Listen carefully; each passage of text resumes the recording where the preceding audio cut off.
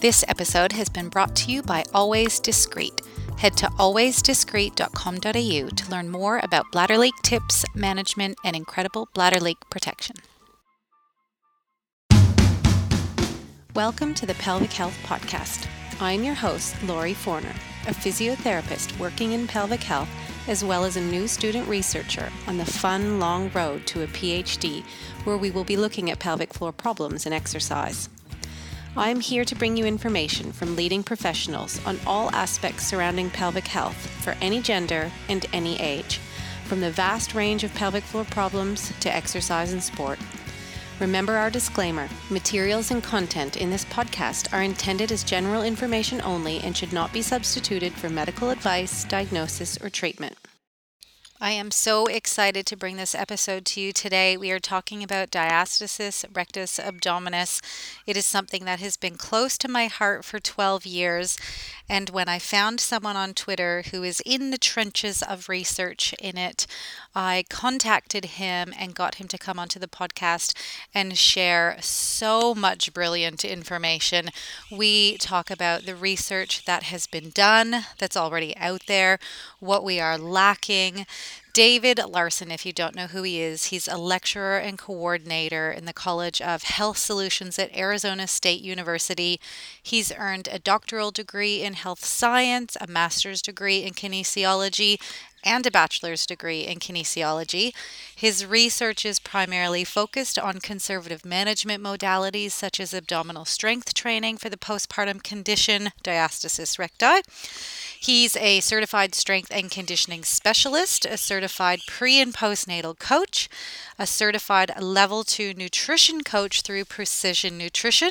He specializes in pre- and postnatal training, youth athletic performance, and strength and conditioning, and has over 10 years of experience in the fitness and sport performance industry, and just has the coolest information and ideas that obviously I love because I'm biased because I feel very similar to the way that he feels. So I really hope that everybody gets a lot of information out of this. He's talking about kind of what diastasis is at the beginning, but a big part of the research surrounding how to test it and what we should be measuring. His focus in his research was actually patient satisfaction. So aside from all the stuff that we think we are doing to help people, well, how much benefit do they feel it's helped them, and how happy are they with what we have done? And that was a big focus of his research. So I'm going to stop talking so everyone can just enjoy it.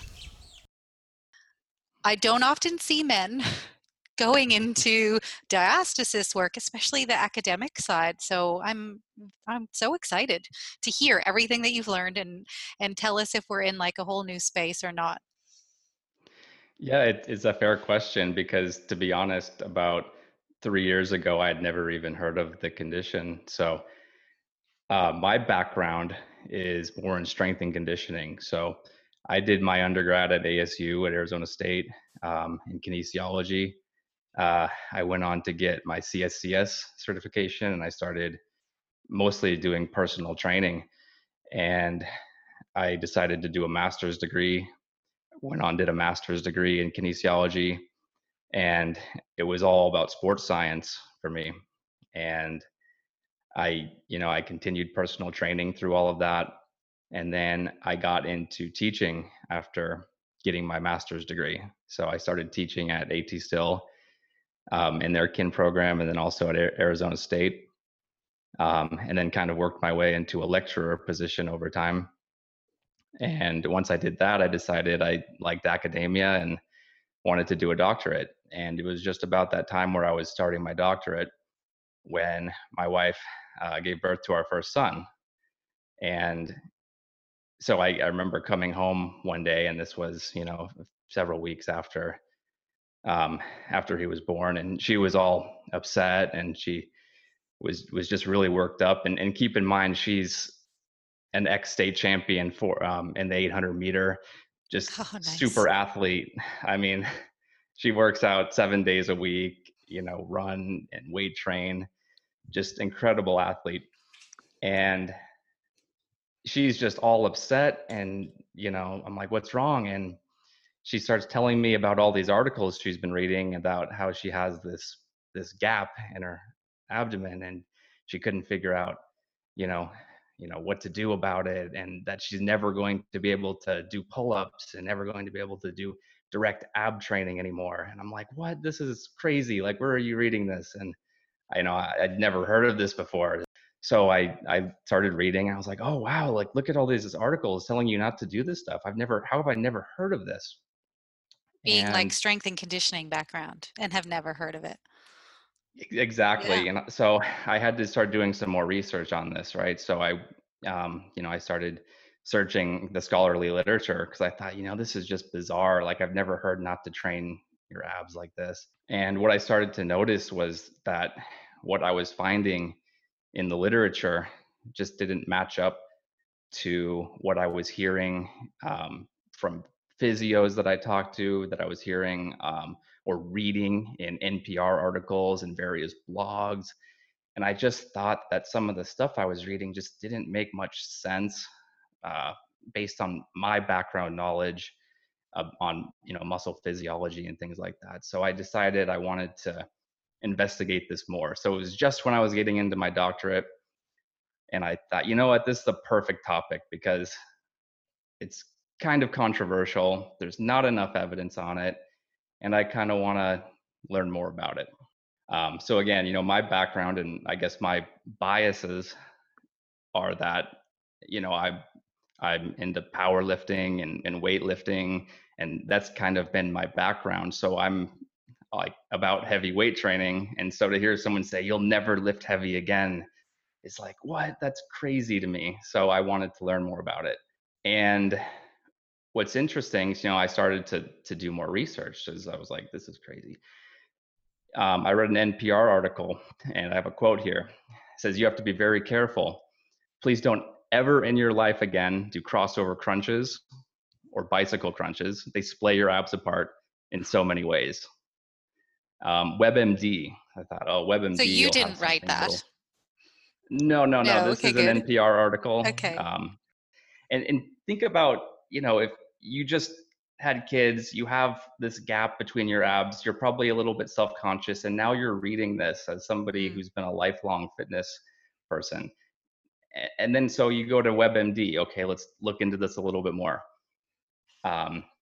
Do be careful with exercise. Some routine fitness moves, including crunches, sit-ups, push-ups, press-ups, front planks, make abdominal separation worse. So can swimming, some yoga poses like downward dog, and doing anything on your hands and knees. And then some trainers may suggest those exercises for women with abdominal separation, not knowing what could happen. Oh man. So, yeah, like how scared would you be if you have this, right? Another one, this is another blog. You should refrain from twisting. Don't do planks, push-ups, quadruped positions, crunches, traditional abdominal exercises that create extra pressure on the condition. This is another article. Avoid heavy lifting. Refrain from anything that builds abdominal pressure. So So don't you read talk this, or and laugh. so what can you do? Like, what's left over? I mean, I would be scared to death, right? If Yeah. I was reading this, I'd be like, what can I do? Like, I'm going to start stressing out and worrying. And from a biopsychosocial perspective, of course, this is like everything that you don't want to happen. Yep. Um, this really got me interested because it seemed a little bit controversial, and I just couldn't rationalize these things in my head. So a little bit of background, of course, on diastasis and what it is. It's basically the abdominal separation between the left and the right abdominal wall. And it's been reported that up to 40 to 60% of women uh, will end up with a sustained gap after about 8 weeks. And this can continue indefinitely. And sometimes it will resolve naturally, and sometimes it won't. Those things that I just read in those articles, that's kind of what I consider the mainstream viewpoint. Yep. So what I wanted to see then is how does the literature compare to what the mainstream perspective is? And when you look at the research, what do you see? Um, First off, there was a study by Benjamin and colleagues from 2014, and they found that just general exercise from a variety of different types will reduce the DRA or the diastasis by about 35%. Sorry, and is that Um, reducing? Are they looking at width of the gap? Is that what they're measuring or? yes, Okay. and it gets a little bit complicated, and there's some tricks because there's a little bit of a gap there between how we measure and how it's perceived by the patient, I think. And usually what happens in these research studies was we're not actually measuring in a relaxed state, we're measuring in a contracted state. So I think that that's one problem with some of the research right now, that we need to be measuring both relaxed and contracted. I don't know about other people's backgrounds. My background as a physio, we've always found it in flexion, but measured it at rest. Hmm. So I don't know. And I don't know if I've always done that. I don't know if that's just the last few years I adapted whatever I was reading and then started to Hmm. do that. So the literature, so some of the literature, do they explain how they've measured it, that they're measuring it in flexion sometimes Yeah, they or usually mostly? measure it in the Okay. crook lying position. Yeah. Some of them they all have a little bit different way that they measure. Yeah. Yeah. Usually, some of them are measuring with the finger method, Yeah. and some of them are measuring with the calipers, digital Mm, calipers. So there's a wide variety, and there's really not enough evidence in this area. yeah. But I'll kind of summarize the evidence that there is. Please. Yeah. Um, and so that's just general exercise, right? Nothing too specific. Now we have acute studies. And the acute studies are ones that are just looking at what's happening during an exercise. Like if we do an abdominal crunch, what's happening to the interrecti distance. And if we do a curl up exercise, Chiarello and colleagues, they found that it narrows, as would be expected, it narrows the gap. Um, and then if we do an abdominal hollowing exercise, if we engage the transverse abdominis by drawing in, um, it was found by Mata and colleagues that this will widen the gap. And this is just happening right there on the spot, right? So this has kind of led to a whole bunch of misinterpretations of what that means for Yeah. exercise and everything. Now we also have a more recent study by Lee and Hodges who basically looked at what happens if you do both at the same time. If you draw in while you crunch, what they found is that you reduce the distortion of the linea alba. So you have less distortion, you have a little bit more tension on the linea alba. So they kind of recommended then that you should hollow and crunch at the same time. Um, I won't get into interpreting that quite yet, but so that's the acute studies of what's happening, during exercises. We have chronic studies now, and these are ones that have done a sustained program over, say, 6 to 8 weeks or so, and then what happens to the interrecti distance. Which still isn't that And long. yeah, most of them aren't that long, Yeah. probably not, as long as they should be. But in 2014, this was a case study. They reported that a progressive individualized exercise program, I believe this was mostly using like the Noble technique and some various other exercises, which is where you kind of you push together the abdomen together. Mm, You, yep. so you're basically manually narrowing the gap and then doing exercise. They reported a reduction of 11.5 centimeters at the umbilicus to about 2 centimeters. So very good results there, but it was just a case study. Um, Ackery and Cuddy, they found that abdominal strength training with bracing. So again, kind of a way to push together the abdomen that was effective at reducing the DRA. Those were kind of some basic studies. They've done a few more advanced training studies. And these ones, they did more of a traditional abdominal training program.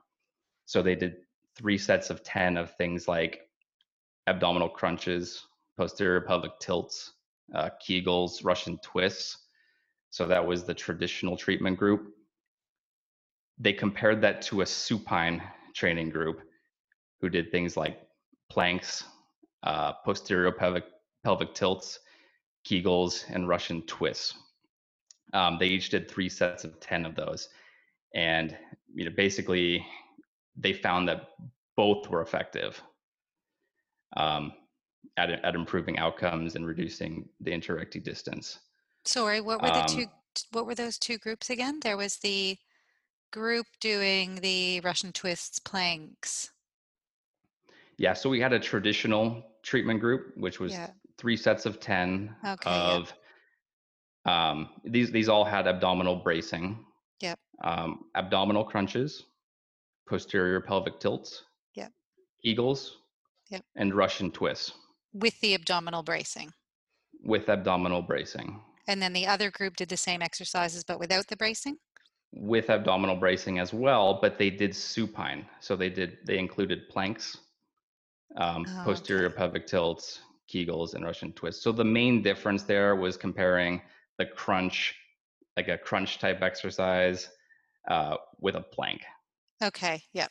All right. I'm like, sense. wait, I'm trying to imagine this. Okay. Yep. Yeah, it's kind of complicated. Some differences between the exercise. I tried to really dig into the methods with all of these because there's such differences with the methods. Yep. But basically, they found that both were very effective. There wasn't too much difference between the two types. So basically, any one of those is effective.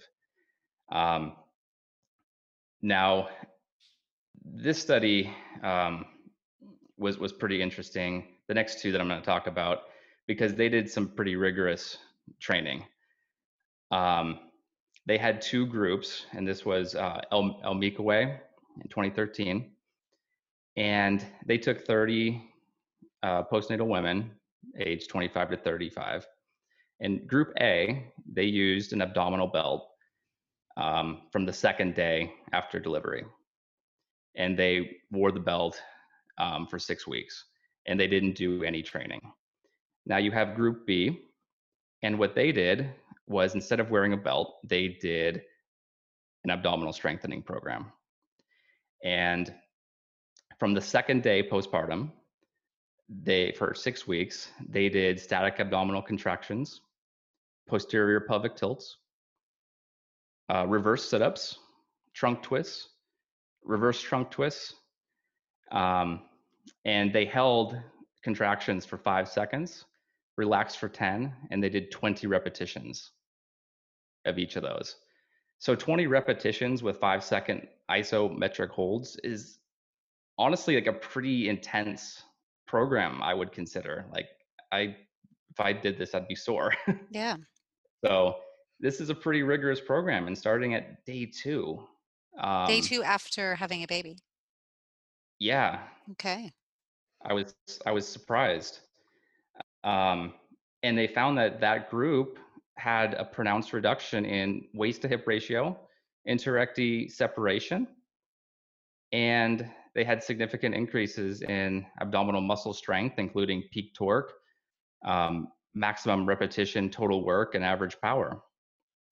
So they had pretty good results, and it was much better than just wearing the belt alone. So this kind of gives some credence to the idea that abdominal strengthening, is a Might be possible, it is useful. Exactly.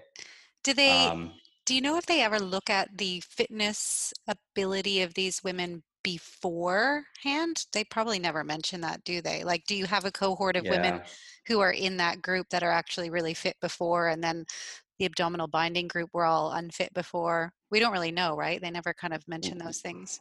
Yeah, we don't know. They don't talk about it.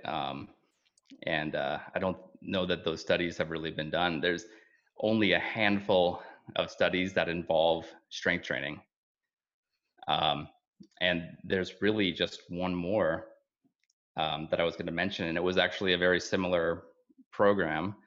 They did the 3 sets of 20 reps, 5-second iso holds, followed by 10 seconds of relaxation.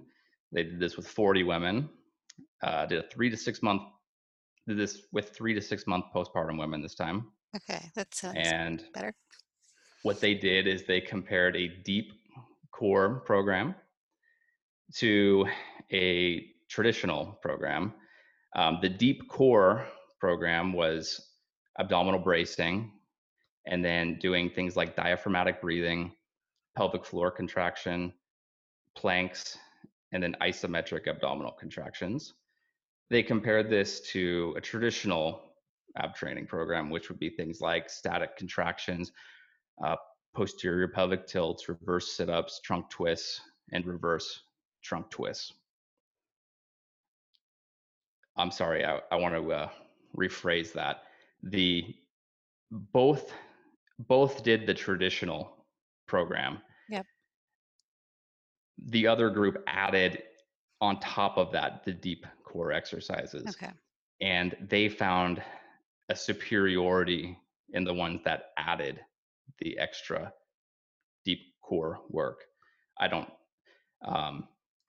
So basically, they just did more, and they found a superiority in that. Everyone should know this by now.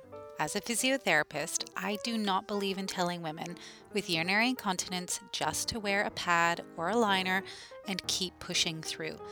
I also don't believe that they have to stop doing the exercise and activities that they love forever in order to manage it. I know how important pelvic floor exercises are. I know how important modifications to risk factors are. And I know how important education is in helping to treat urinary incontinence. But I also know how extremely important promoting physical activity is. We have the highest quality evidence demonstrating that physiotherapists can greatly improve or often cure incontinence. But I also know that this management takes time, and for some women, while it might improve their leaking by 80%, sometimes they will still have leaking, or there will be a subset of women that we can't help enough. This is why I feel incontinence pads and liners still have a place, and I am honored to be asked to partner up with Always Discreet to help break the stigma around incontinence, empower and support women to start conversations about bladder leakage, provide the best information on management, and also provide options to decrease embarrassing accidents that they may continue to have. So follow the hashtag #WeAlwaysGotYou, which is we, WEE, join in on the conversation, and as professionals, continue to educate women about how we can help. When I look at the bulk of all of these research studies, first off, they are pretty low quality studies, most of them. I wouldn't hang my hat on any of these. But what I do see is that there's no reason for people to necessarily be afraid of abdominal exercises, because every study that I've seen that has included some type of abdominal strength training has had benefit. Whether or not you want to say that it's all about interrecti distance and gap size, if that's even relevant or not, but there is some kind of beneficial effect, whether it is what is being measured or not. There are positive effects that are coming from this. And I have not seen a single thing that has shown deleterious or negative effects of including the program, including strength training in the program. So all of this, all of these things that people worry about, I think, are just, I just don't think that they're evidence based, at least from the evidence that we have. There has been some other research that looked at modalities. So if you take an exercise program, an abdominal training program, and you do things like neuromuscular electric stim with it, if you do kinesiotaping with it, and there have been about 3 studies that have shown positive effects of neuromuscular electric stimulation, adding that on top of a abdominal training program. There was Which is really still more abdominal activation and contraction It's rather than basically less. just more. Yeah, Yeah. it's almost like the more that you do, you seem to see a little bit better results. Um, Kinesiotaping, there is some granted low quality evidence that it was more effective compared to just training alone if you do kinesiotaping plus abdominal strength training. Hmm. Um, Now, not to say that I'm a huge kinesiotape supporter, but there was like 2 studies. They both had positive results. So will it hurt? No. Will it help? Maybe. And they make pretty colors Um, now. exactly. Exactly. So that kind of summarizes the background literature. Um, so, it is kind of suspected that abdominal strength training plays a role in all this and that it's probably beneficial. So how did we get Um, to where we are? yeah, so that's a question, and I don't know for certain, but my guess is it kind of probably goes back to all the literature on transverse abdominis training that stemmed from low back research, low back pain. And as I'm sure you're aware of, there was all the work about doing transverse abdominis because there was altered firing patterns in people with low back pain for the multifidus and transverse abdominis. And I think that kind of sparked a huge interest in this deep core and this transverse abdominis and abdominal hollowing. Um, and I think that's just stuck around for a long time that we need to be targeting these. And I don't know that the evidence necessarily suggests that. Um, I don't think that it hurts. I think that all of it is good. I can't find a single bad exercise when it comes to, at least when it comes to DRA. The more you do seems to produce better results, is what I've seen. Of course, there's caveats to that. A lot Sorry, of do you times mean you haven't seen a single bad exercise in the literature or just kind of generally as a whole? in the literature, Yeah. Yeah. there has been speculation that double leg raises um, could result in more doming or bulging out, but and that seems like it probably should be avoided. Um, I wouldn't suggest aiming for it, but at the same time, that's never been validated by a study. There's never been a study suggesting that if you do these types of things, that it will make the separation worse. That evidence doesn't exist, and it's speculative, I think. That said, if I saw somebody doing something and there was a bunch of doming, I probably would say, let's scale things back. But I don't think that it's something to try to create fear over. And to say that this is never going to, you're never going to be the same again. I think that's the wrong way to go about things. So when I compared the literature to what the mainstream viewpoint on this was, I was surprised that there would seem to be a bit of a gap between, you know, what the evidence says and what's suggested in practice. No pun intended at all. Exactly.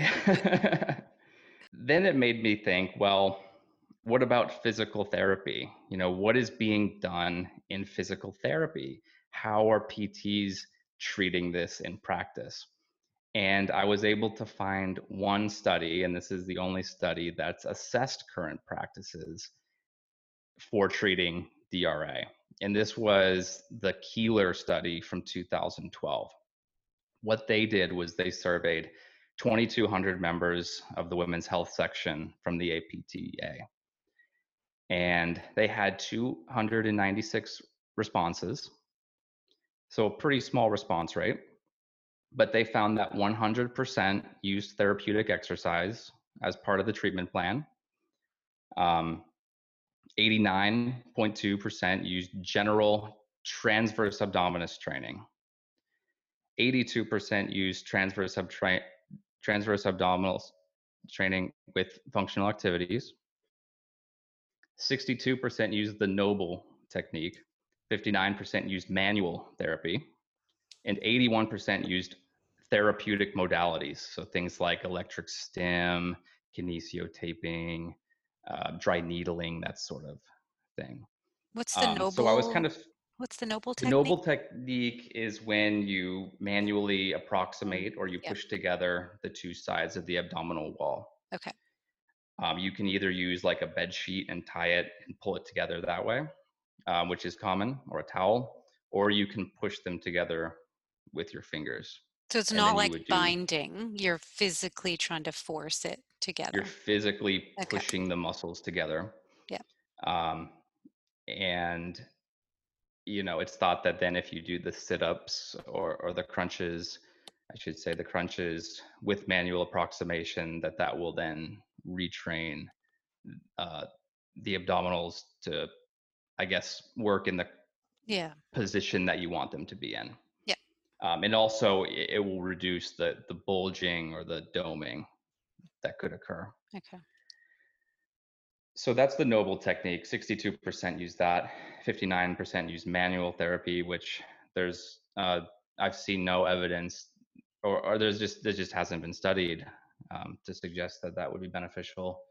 And 81% used other therapeutic modalities. Participants averaged about 1.5 visits per week, and 69% reported success rates between 41% and 100%, meaning that most PTs were reporting pretty reasonable or very good effects. So the physios are reporting that. This is what is being reported by physios. So they're saying we're doing a lot of transverse abdominis training. We're doing transverse abdominis training with some other functional activities, and we're using the Noble technique. And then we're doing manual therapy in a bunch of modalities. 1.5 visits per week, and a pretty high success rate being reported by the PTs. And what success did they define? What They didn't success was? necessarily Okay. define, I don't believe they did. If they did, I just can't remember it, but I don't think there was a clear definition of what Okay. that meant. Yep. I think it was more of a, based on, what you remember, like how would you say you were successful? Yeah. Yeah.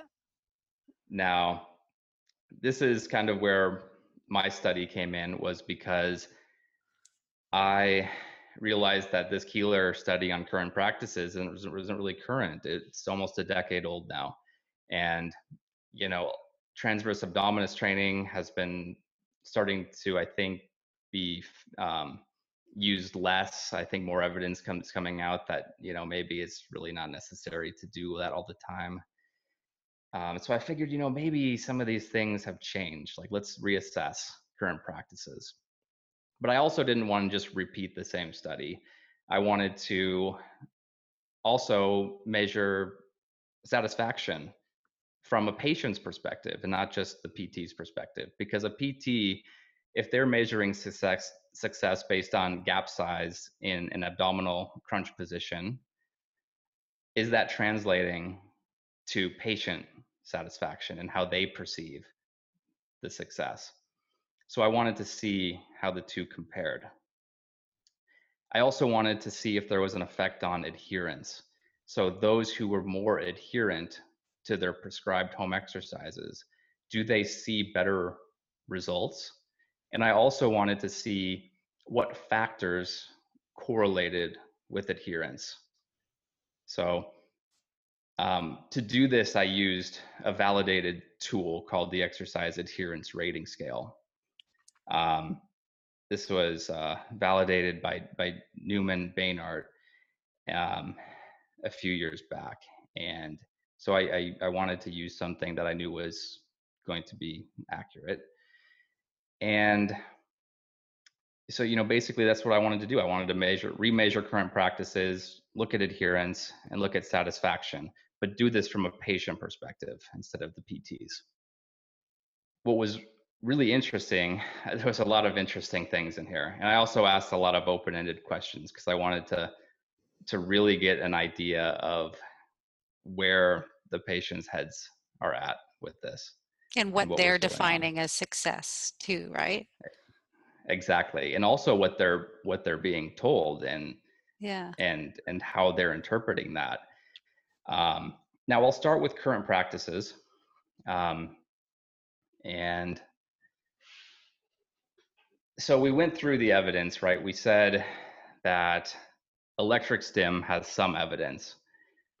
Now, when I asked them, how many actually got electric stim, it was about 15% received electric stim.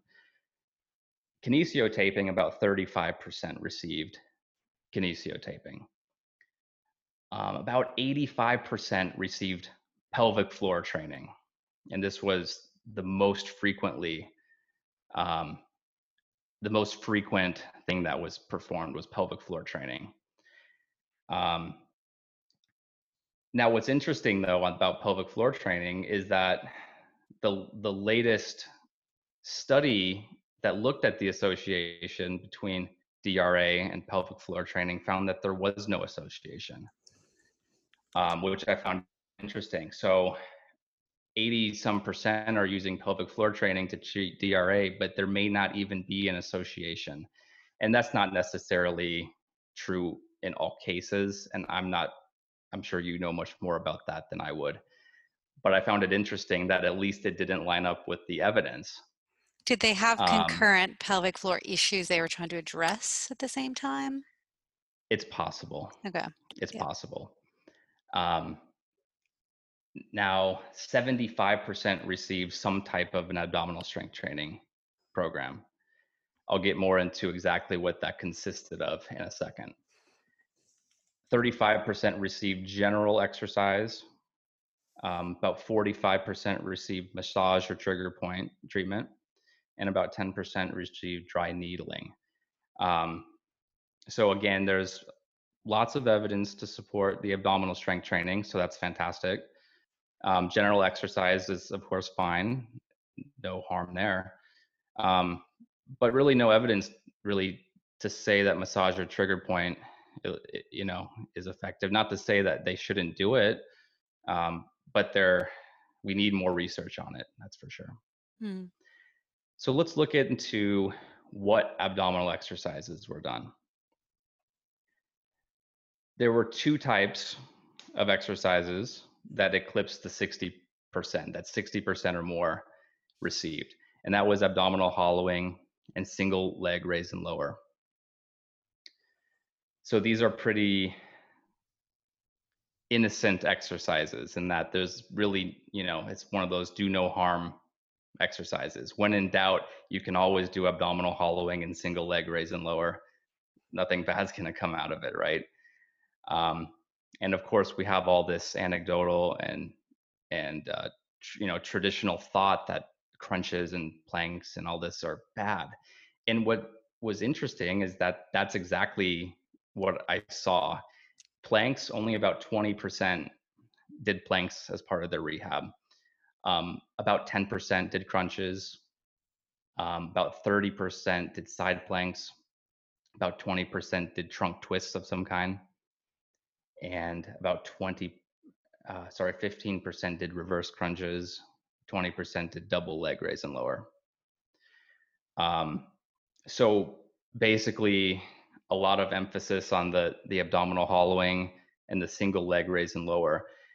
And I wouldn't necessarily consider those really strength training.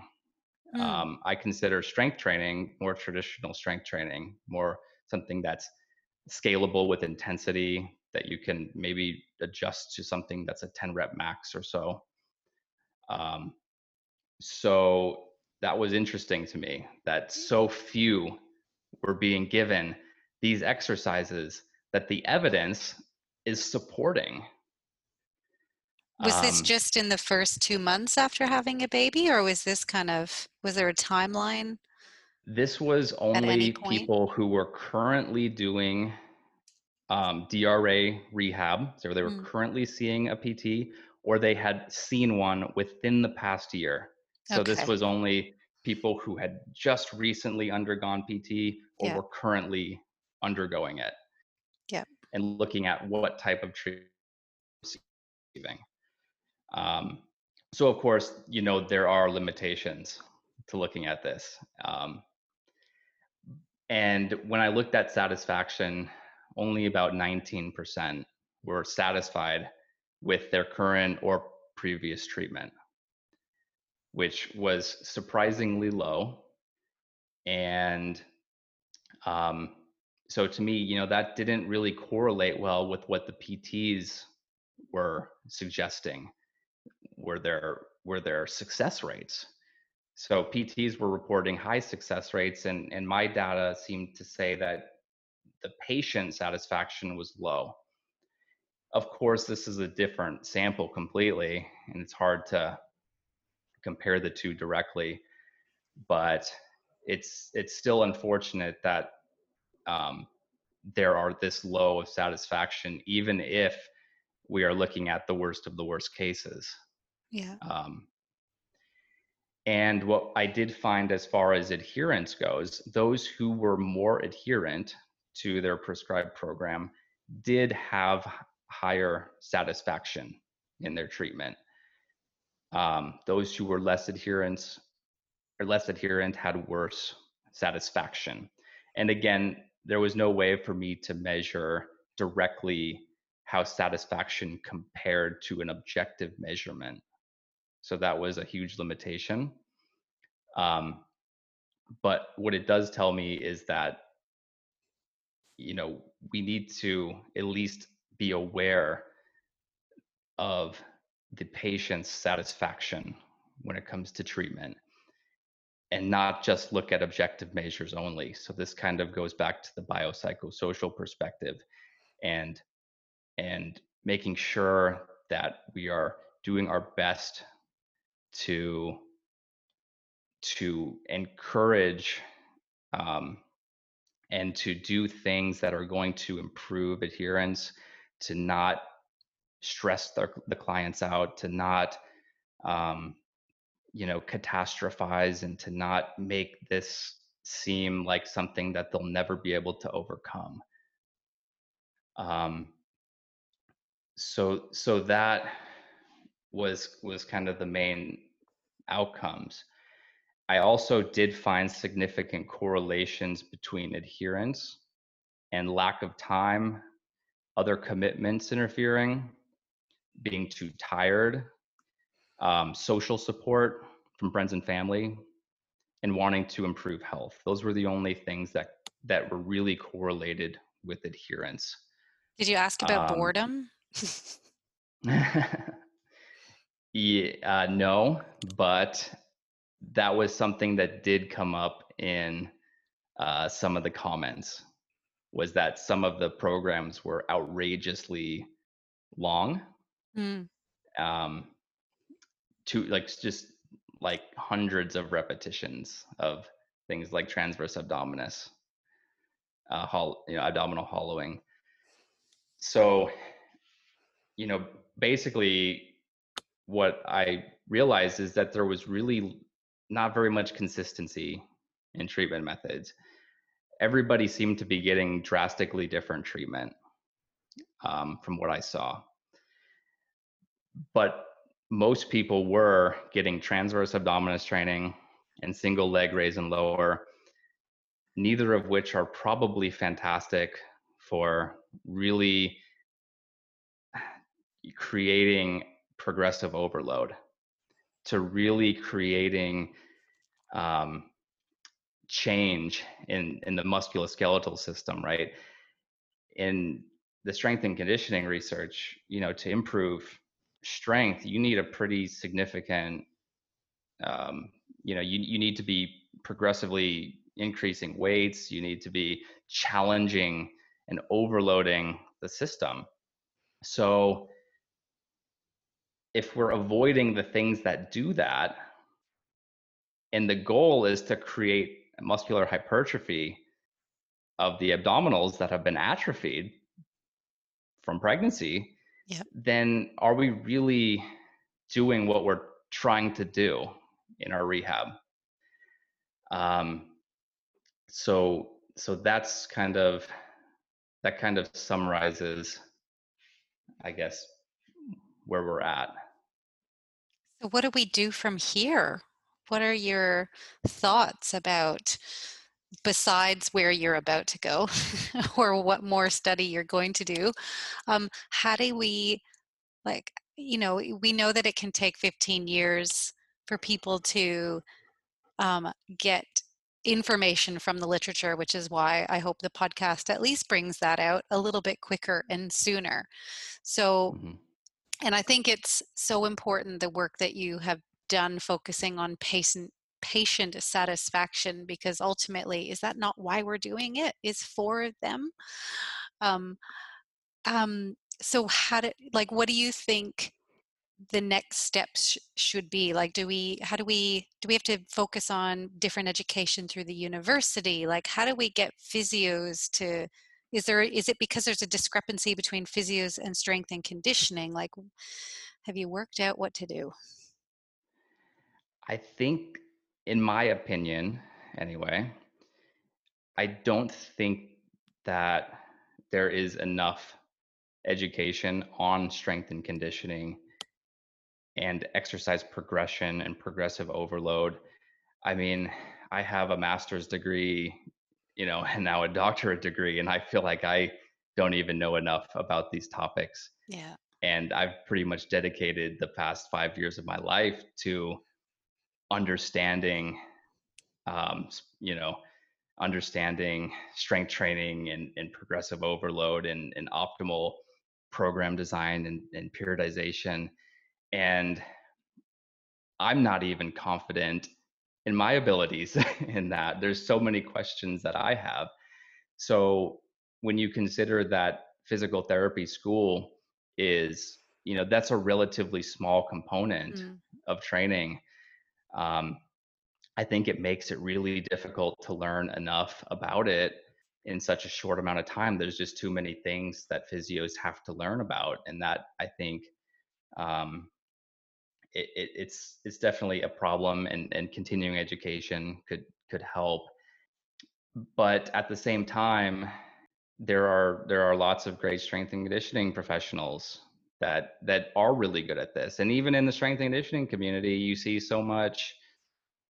um, you see so much fighting about these things, right? I mean, Mm. nobody really knows what is best, I think, right now. And I can't even speak that confidently when it comes to diastasis, because really the research that we're relying on is pretty low quality.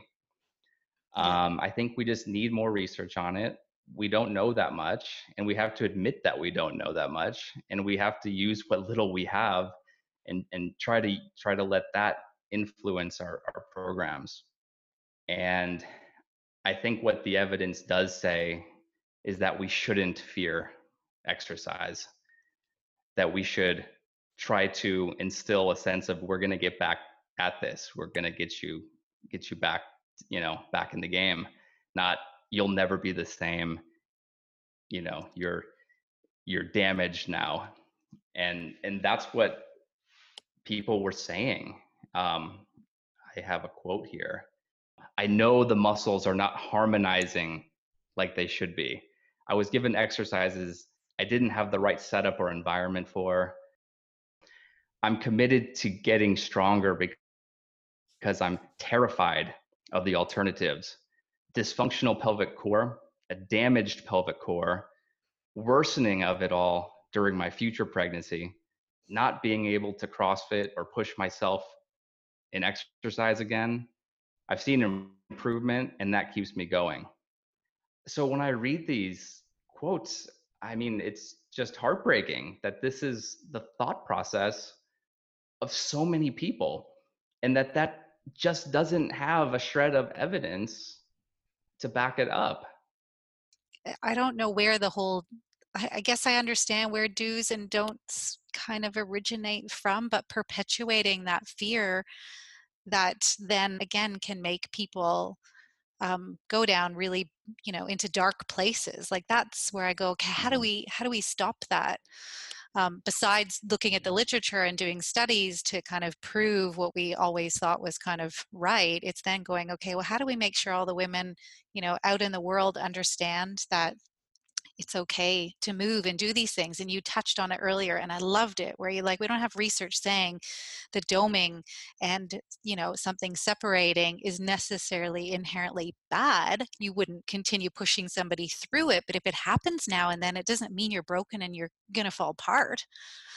But I think that's the Exactly. message You people get. find things that you can do, and you figure out a path to progress. And the more optimistic and supportive we can be and reassuring, the better outcomes and the better satisfaction that we're going to have. Whether or not it's objectively measurable is not necessarily the most important thing. It's Yeah. how they feel that makes the biggest difference. This is perfect. So, can you implement everything that you have been learning and working on into what you're educating? Like, is that part of what you're teaching at all? So I teach muscle physiology, I teach biomechanics and a variety of different kinesiology and also intro to health courses. So unfortunately, I don't actually get to teach anything on this topic. I think having an understanding of muscle physiology and really looking at things down to a molecular level Yeah. has been helpful. And I think some of those kind of more foundational topics tend to get overlooked, and we focus on the wrong things sometimes, when I think sometimes the answers are more obvious than we make them out to be. We're so obsessed with interequidistance in the literature, when in Mm. reality we should probably go back to some older studies, some more traditional research, and see that just strengthening the abdominal wall is going to result, if we have hypertrophy of the abdominal wall, it's probably going to result in structural changes to like the linea alba. If we look at the tendon research, for example, you're going to see structural changes in the tendons the more that you hypertrophy uh, the surrounding musculature. And it takes usually like 70 to 80% of 1RM loads or a lot of volume to really structurally change connective tissue. Yeah. 10 reps lying on your back with a leg lift is probably not enough load or volume to make And for some any people, it might differences. be too much, right? Yeah. And Yeah. some people, it's like this is doing nothing. And you also have to consider the mind muscle connection. So there's just so many components, and I just hope that we can continue to advance the research in this area. Thanks for listening, everyone. If you want to support the podcast and have access to some extra episodes, you can head over to the Pelvic Health Podcast.podbean.com and click on the little green button, Become a Patron, and you can choose to pledge $1 or $2 US per month. You can cancel at any time, so you can even do $1, have access for the month to all of the extra episodes, and then come back at another time.